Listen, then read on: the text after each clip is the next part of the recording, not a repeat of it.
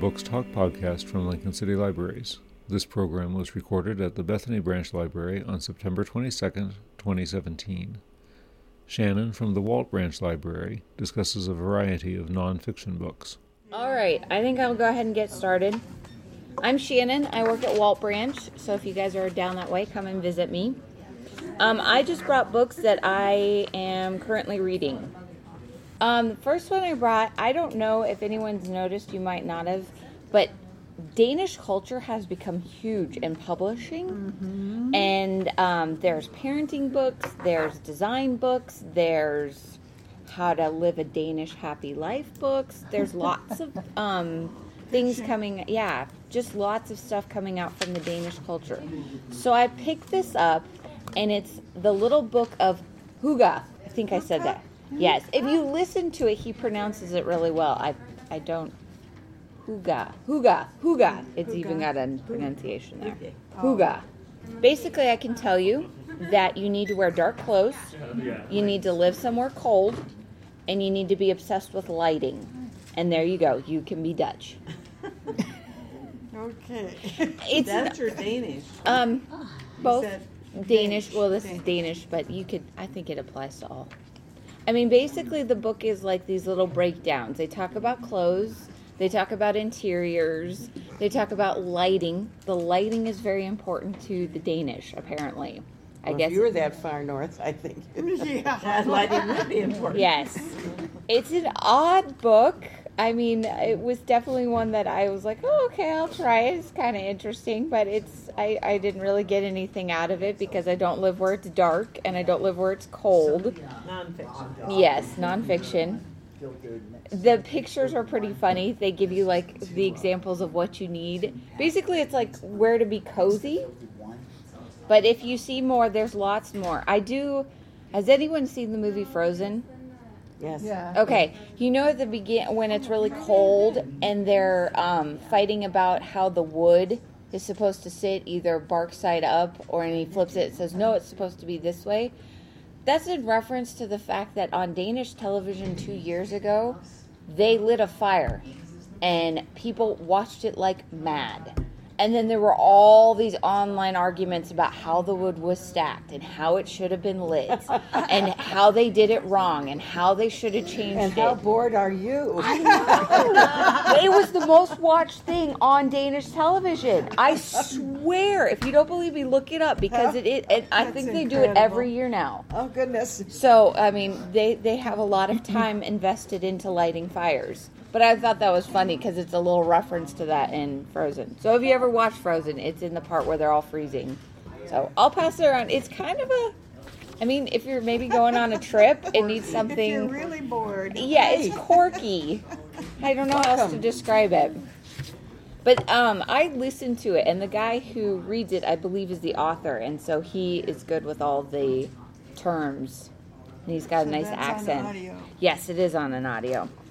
Tell me where it hurts. This is also only an audio. It's either in a CD form or you can get it on a download, but there are no book formats of it. Is it really about a dog? It's about lots of dogs. Lots of dogs. The author is Nick Trout, and he is a surgeon at a major hospital in Colorado. And so he compiles the story as like a single day. But as he says in the preface, it's more like he just took funny anecdotes and put them all as a day, but that's not typically his day. He said sometimes he has crazy days and sometimes he doesn't, but this is like a fun way to fashion his story. And so then you just walk through his day with him. And as a surgeon, he does not do just general consulting. He will come in and fix a problem. I liked his writing because he talks about like how pets have become so integral to people and talked about the booming industry that has become not only taking care of your pets but the surgeries you can get for your pets and the hard lessons that people have to face, like, do I spend $5,000 to fix my dog's hips? Do I feel, how do you make people feel? And the story starts out with an older gentleman who brings in his dog that has a gastric problem. and the intern can't fix it. So she calls him at like 4 o'clock in the morning, and he comes in and he helps her finish it up. And so you kind of meet the dog and the owner, who lost his wife last year, and the dog is a gift from the wife. And I was like halfway through, I'm like, if this dog dies, I'm just not going to be happy. Yeah, I'm going to cry. I'm going to cry. Because I had that experience. I had a customer, I can't even remember who it is, who told me, oh, read Marley and Me. It's the best book ever. Oh, no, and I it's said, not. does the dog die? Because I cannot handle dead animals. No, no, no, no, no. She flat out lied to me. Yes, Wow. Because at the end of that book, I'm like, oh, no. So, the dog does not die. I promise. You can come and get me. I think I've listened to that. It's well read. I like it. It's a sweet book. He talks about like the kind of quirky dogs people have, or the exotic animals that people are now getting. And as a surgeon, he doesn't normally see them, so he introduces you. This hospital must be huge because it's in Colorado, and they have exotic animal doctors. They have a doctor that's on call, and they're pretty much like their OR all the time. Oh, I was wrong. It's not Colorado. It's Boston. Really? Yeah. Oh. But it's a really good book. I really liked it. And you just kind of meet interesting animals and their owners, and how their owners and animals kind of go alike. So I always look at mine and think, oh man, am I really like that? So, but it is unfortunately only an audio format, so you can listen to it on CD or you can download it. I read this one actually a while ago and brought it in because When Breath Becomes Air. If anyone's read Being Mortal, I recommend this one as well. It's a good side one. You will bawl like a little baby, so as I've learned, don't read books that you're going to cry in front of your son because he's like, what's wrong, Mom? I'm like, it's a really sad book. But this is about a surgeon, and yes, it's very good.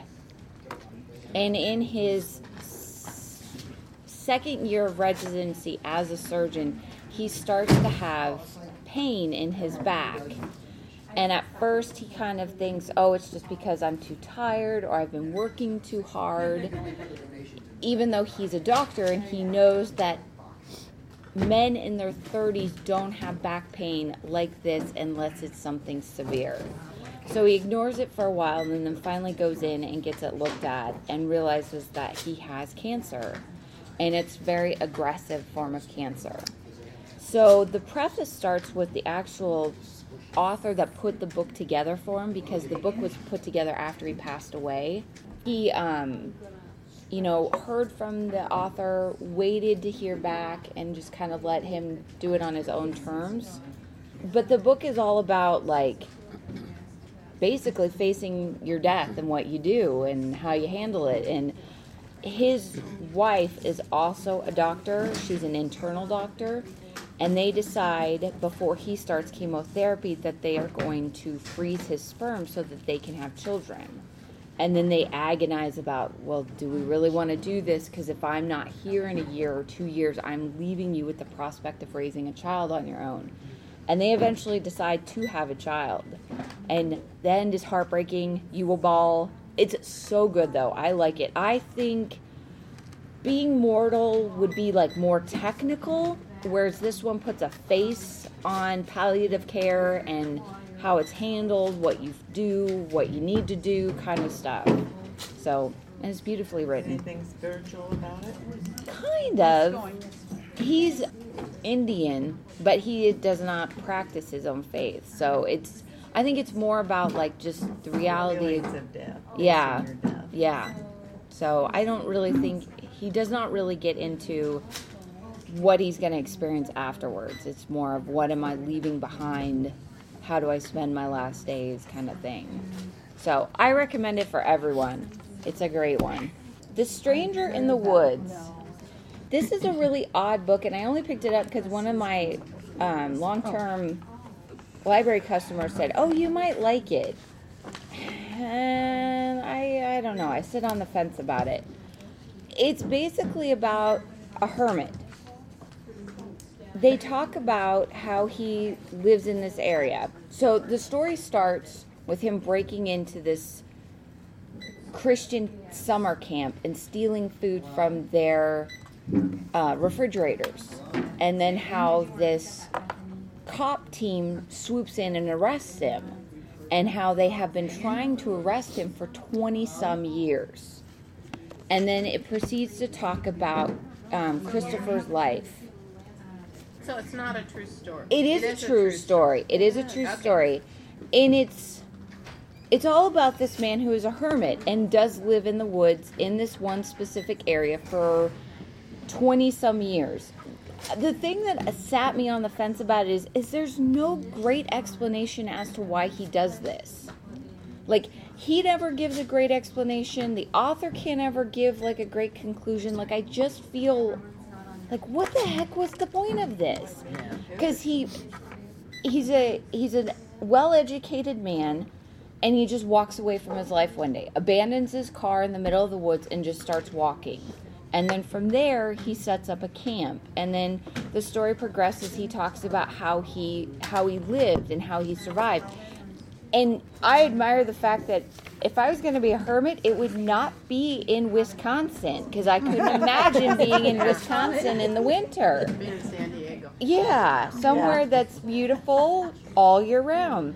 But he does talk about like how he survives the winters.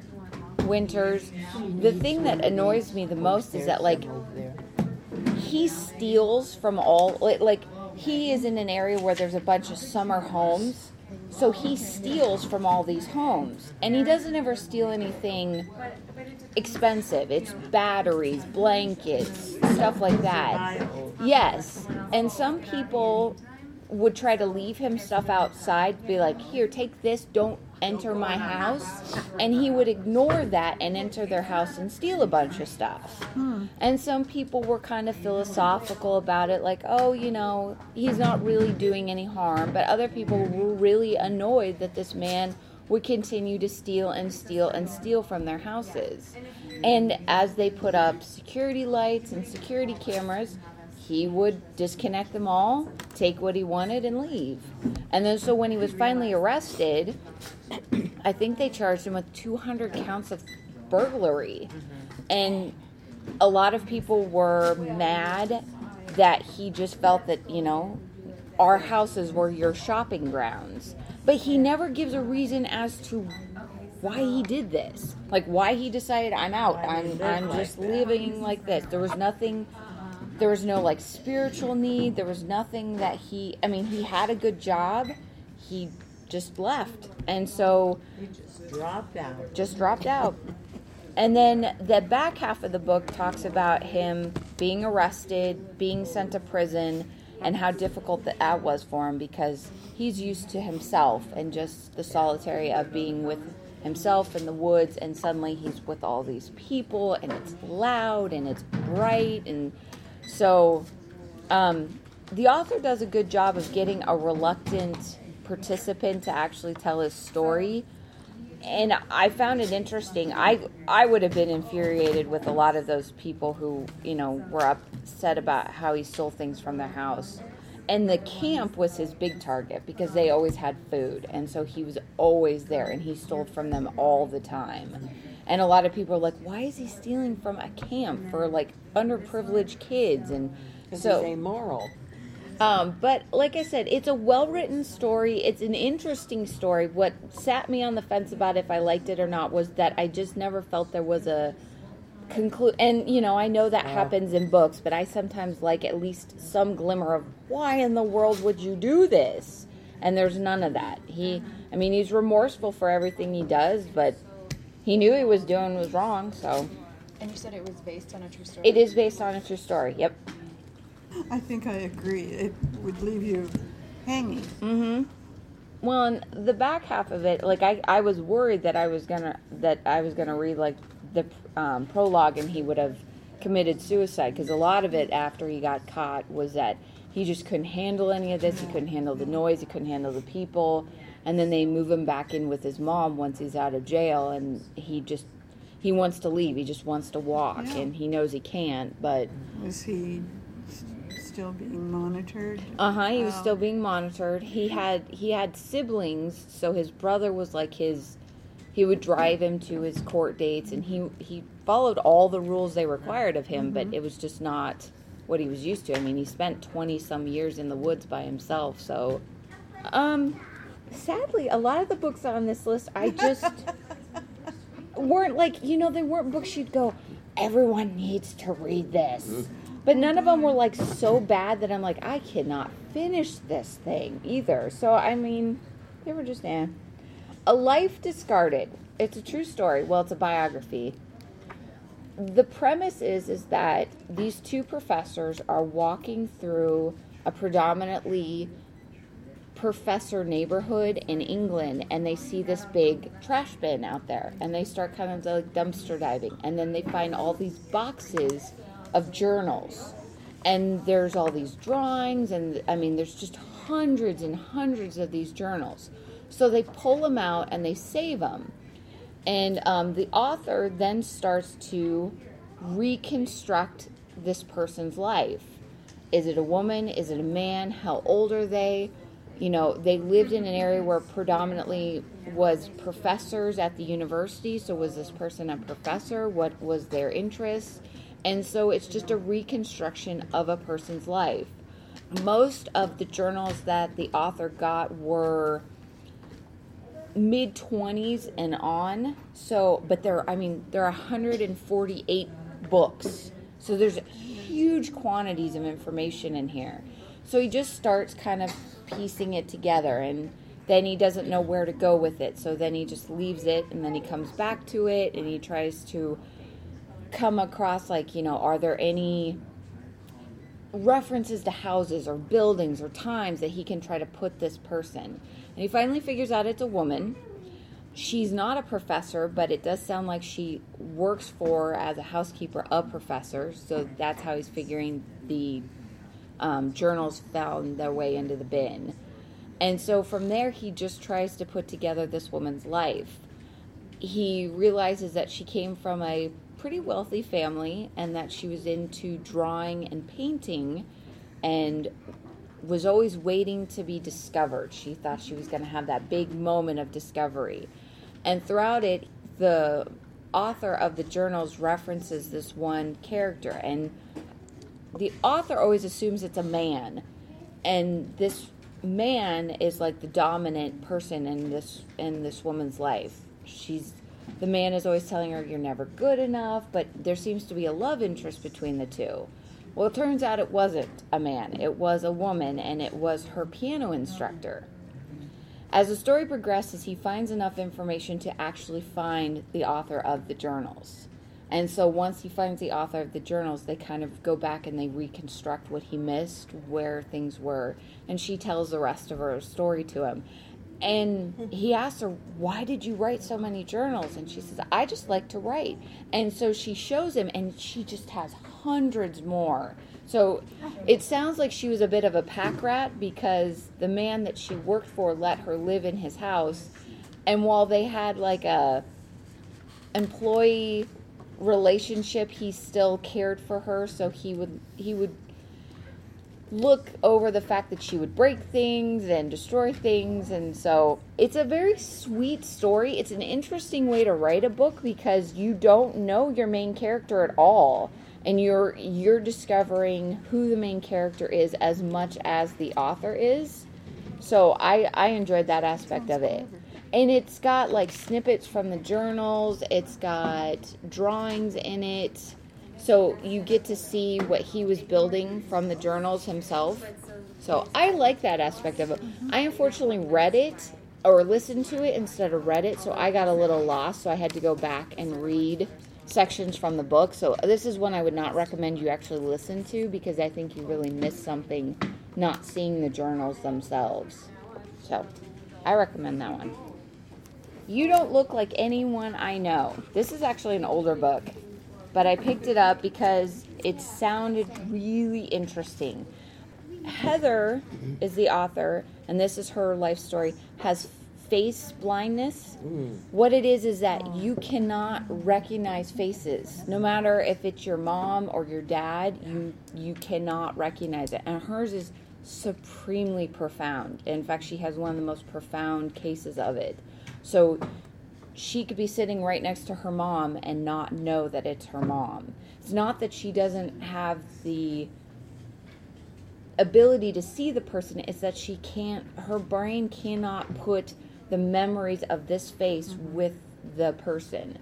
But does she recognize voices? I was going to say. No, Like that? no. She doesn't recognize anything about them. Well, she said that her face blindness and a lot of face blindness is just the face. So if you put ears and hair, she can sometimes pull clues from that, and she's really good at that. So, but like if anyone's wearing anything to cover that, or when they run experiments with her at Harvard, they remove the ears and the hair.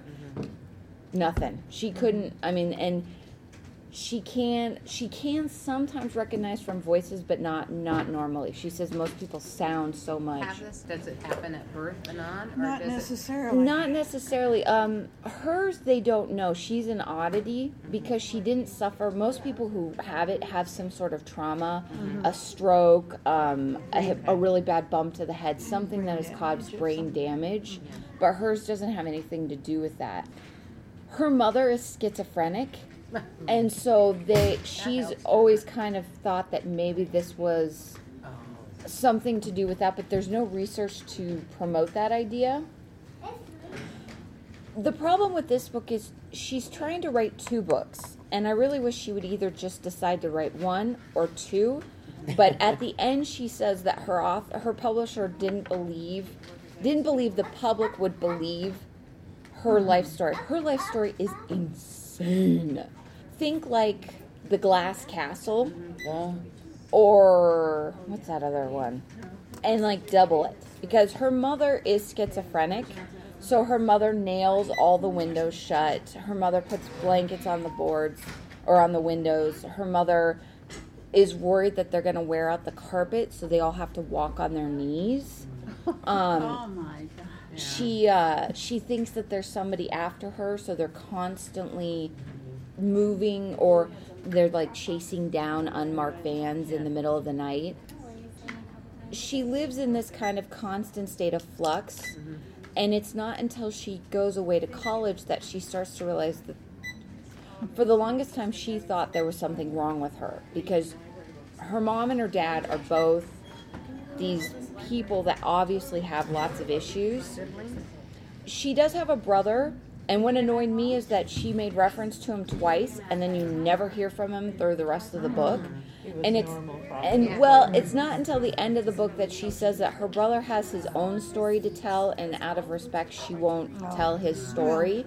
So I have no idea. The brother could be crazy, he could be sane, so it's just her story. If I grew up in a house like that, I wouldn't want to recognize faces either. I know. Well, so when you get up every morning, a stranger comes and gets you out of bed as a child, that's what I'm amazed at. Well, And see, that's where this book did she struggles. talk about her childhood? She talks a lot about, like, that's where this book struggles. I think she really wanted to write a book about her childhood and her life growing up with her mom and her dad.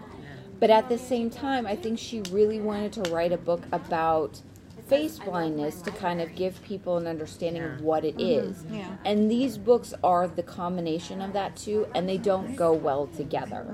Because she talks about going home as an adult and seeing her mom, and her mom is okay for a little bit, and then, you know, something tips her off, and then things go bad. But I'm always like, so were you still having to walk on your knees? You know, like, there's this dynamic that you never really get the sense, did mom get better? Did Heather get better dealing with her mom? So that's where this book, I think, fails. She talks about how she's always moving schools, and so she never has a really consistent school life, and she has no friends. Right. And then when she gets to high school, she meets a boy, and she really likes this boy, and her mother starts following her and this boy. And then she's convinced that this boy's trying to steal things, or, you know, and it's like every relationship this Heather has gets destroyed by her mom. And this one day, the boy that she really likes that she's been hanging out with won't talk to her, won't even look at her. And she never figures it out until she goes to a reunion 20 years later, and the boy says, your mom came to our house and terrified us. So it's just... Could she recognize the boy? She says she does. So it has to be the hair, the ears, the voice. Yeah, it must be the outside things that she's looking for.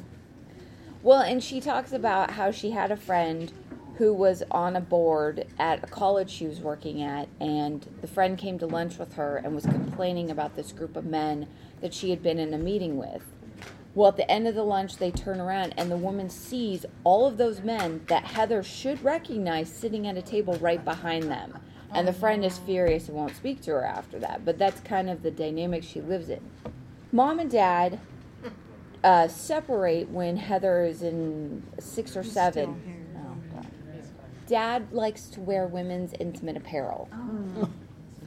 But it's never discussed. So he's normal. Yeah. But it's never discussed if that's just a choice, if that's because then she's like, well, my dad will disappear at night.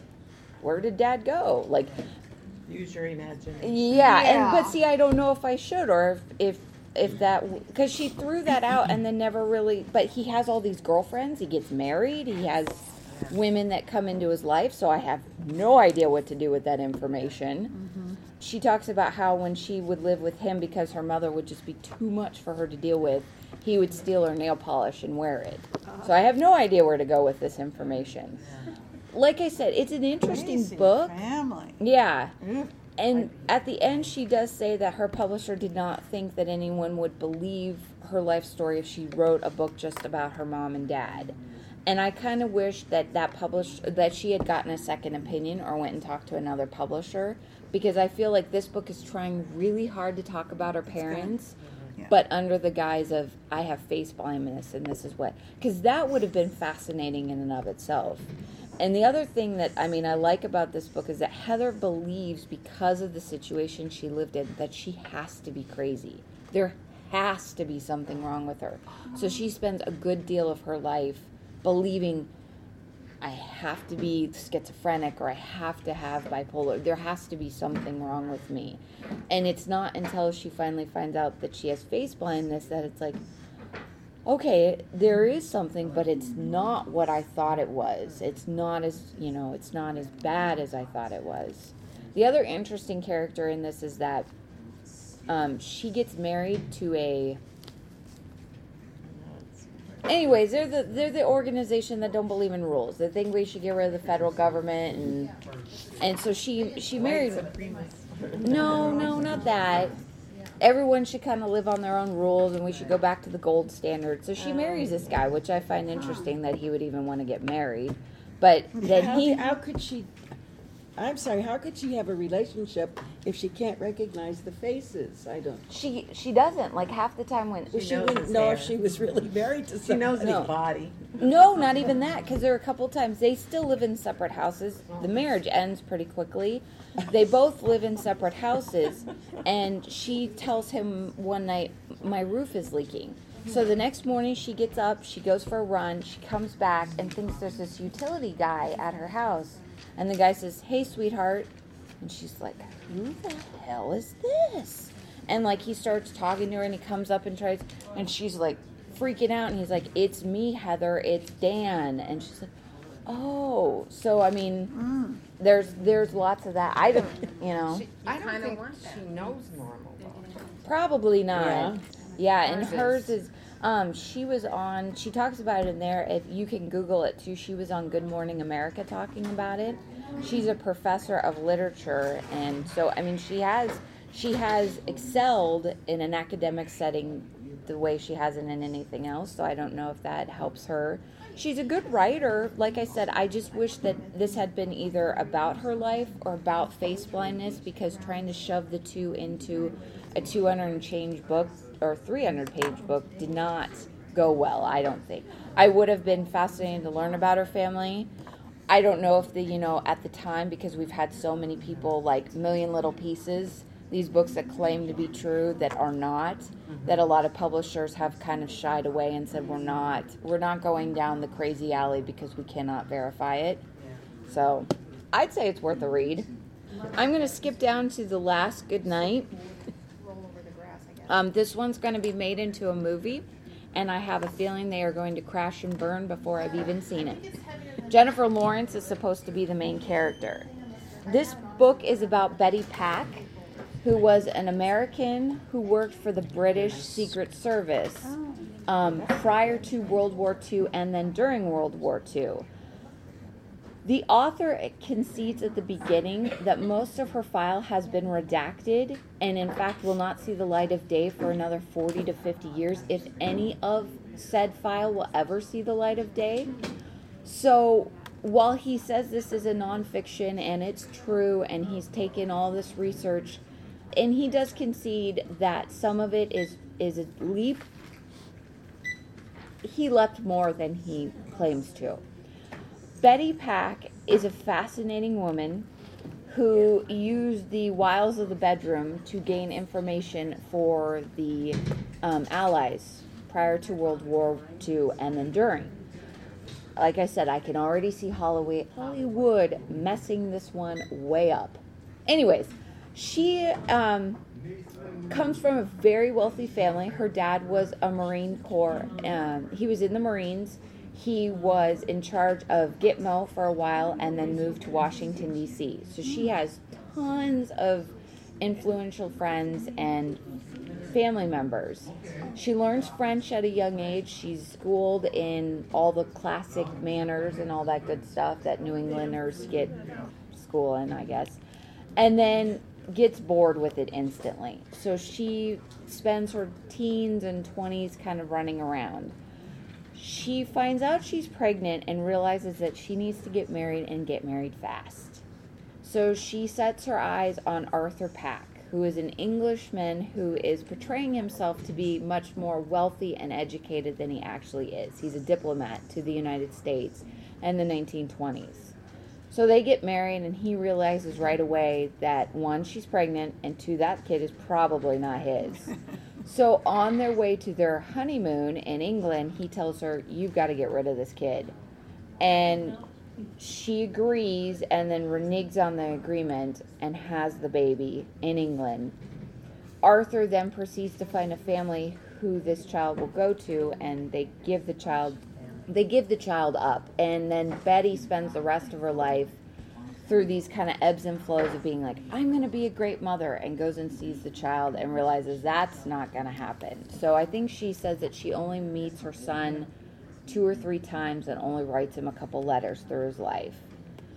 Betty is very much about Betty and anything she does. The problem I have with this book, he doesn't want to admit that she's somebody who finds enjoyment in other men and other places than on a ballroom. And so he's like, her tradecraft to seduce this man. What tradecraft? She was like 19. She wasn't like trained in CIA headquarters. So that kind of annoys me. And he never explains, one, if she ever got any training from anyone, 2, where that would have happened. So like the odd terminology gets me sometimes with this. But Betty uses her husband's diplomatic status to see the world. They live in Chile, they live in Poland, and then she comes back to the United States.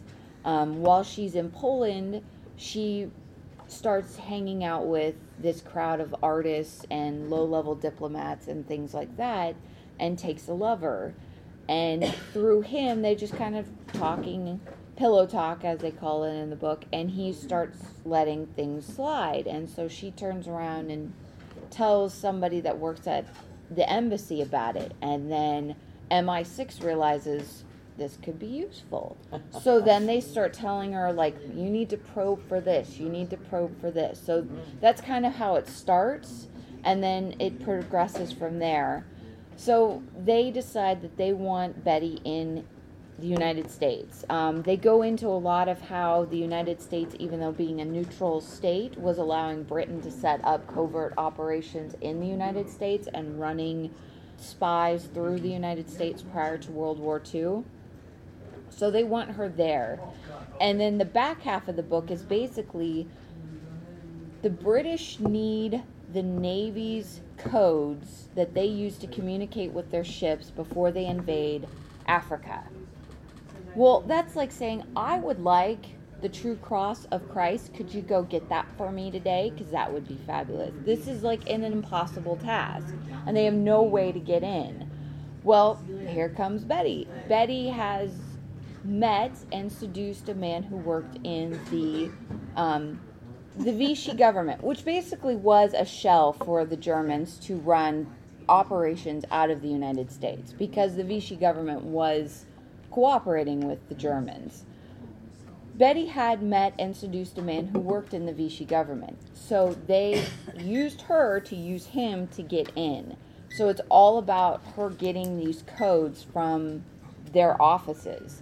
And it's very low tech, so if you watch any James Bond movies now where it's all like technological, they had to break a window and crack a code. And it was not like high tech here. But it's interesting if you like spy novels, if you like that kind of intrigue, this is a good book. She is not a woman who has a lot of moral code when it comes to marriage and other people's marriages, so if that is uncomfortable, I would not recommend this book. Well, she obviously likes sex. Yeah. Just not with her husband. Well, with any of them, she's liked it. No, it's real. No, It's real. this- She is a real woman. Yeah, You she was real. there aren't too Is many. it written like a story? No. Well, it's written like a story, but like I said, the thing that I have a problem with, and the author is not great, he always talks about tradecraft, and her tradecraft taught her to go slow when trying to get a man interested. I have no idea where he's getting these terms from, because I never got the impression that she was ever formally trained. She just knew how to seduce men and knew how.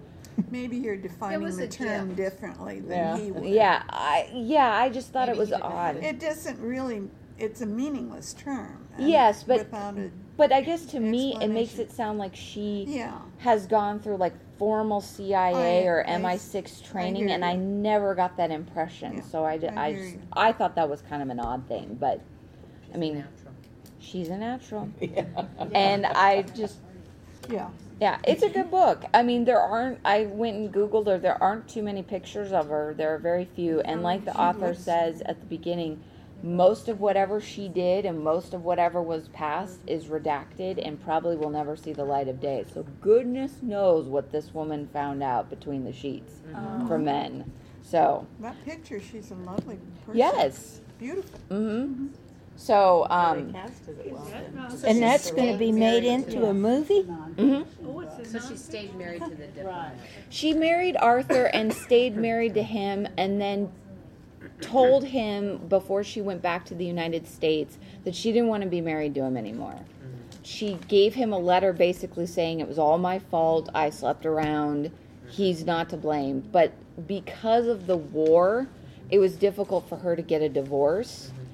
It's also implied in there that MI6 felt that she would be much more valuable as a single woman versus a woman with a husband, especially a husband that was a British diplomat attached to her. So she was a spy, true and true, and felt no qualms about shedding this man. Yeah. She does marry Charles, who is the Frenchman that she seduces. But this For book, work purposes. huh? For work purposes. I don't know. I think she truly likes this Oh, man. good. But that doesn't prevent her from later on in her life cheating on him with someone else. So, but anyways, because there was a book Talk published about about amoral. her right after her death by another spy. And that was the man that she ran off with late in life and told her story to, and then went back to her husband. And How did she die? she had jaw cancer. I think she was in her 50s when she passed away. She lived hard, fast, and short. Yeah. It's an interesting story, but I can truly see Hollywood screwing this up. Yeah. It's like the story of the guy with the Enigma machine. What was his? Oh, yeah. You remember? Alan Turing. If you look up about him, that is that movie is total fiction.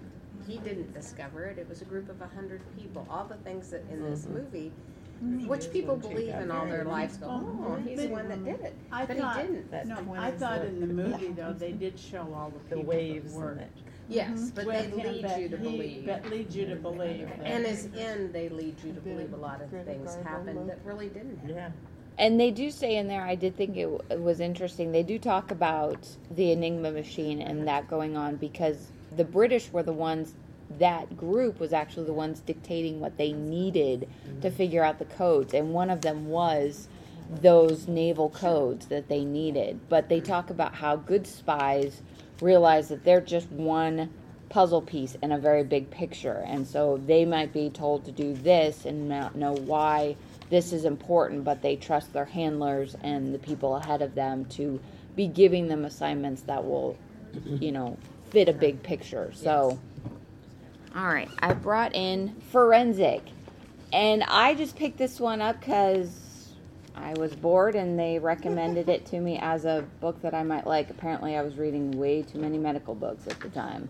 If you listen to this one, the woman who reads it has a lovely Scottish accent, and it's just charming because her pronunciation of words is just endearing. If you like CSI, if you like kind of criminal investigation, I think this is a book you should read. It breaks down all of the different aspects of a crime. So what is a forensic scientist? What is just a basic cop doing? What do she has in here? I think she broke it down. A pathologist, a toxicologist, an entomologist. So what they do, how they are important to crime scenes. And then what I found charming was that each chapter or each section starts with a story of a crime and then where this field of science either one came about or how it became important to the criminal justice program. So all of these are British crimes. So, and she does make reference to a couple of American ones, but they're all British. And then they talk about where they failed, the science has changed, what has gone right, things like that. So I found it really interesting because there was a lot of stuff in there that you're like, where do these people come from?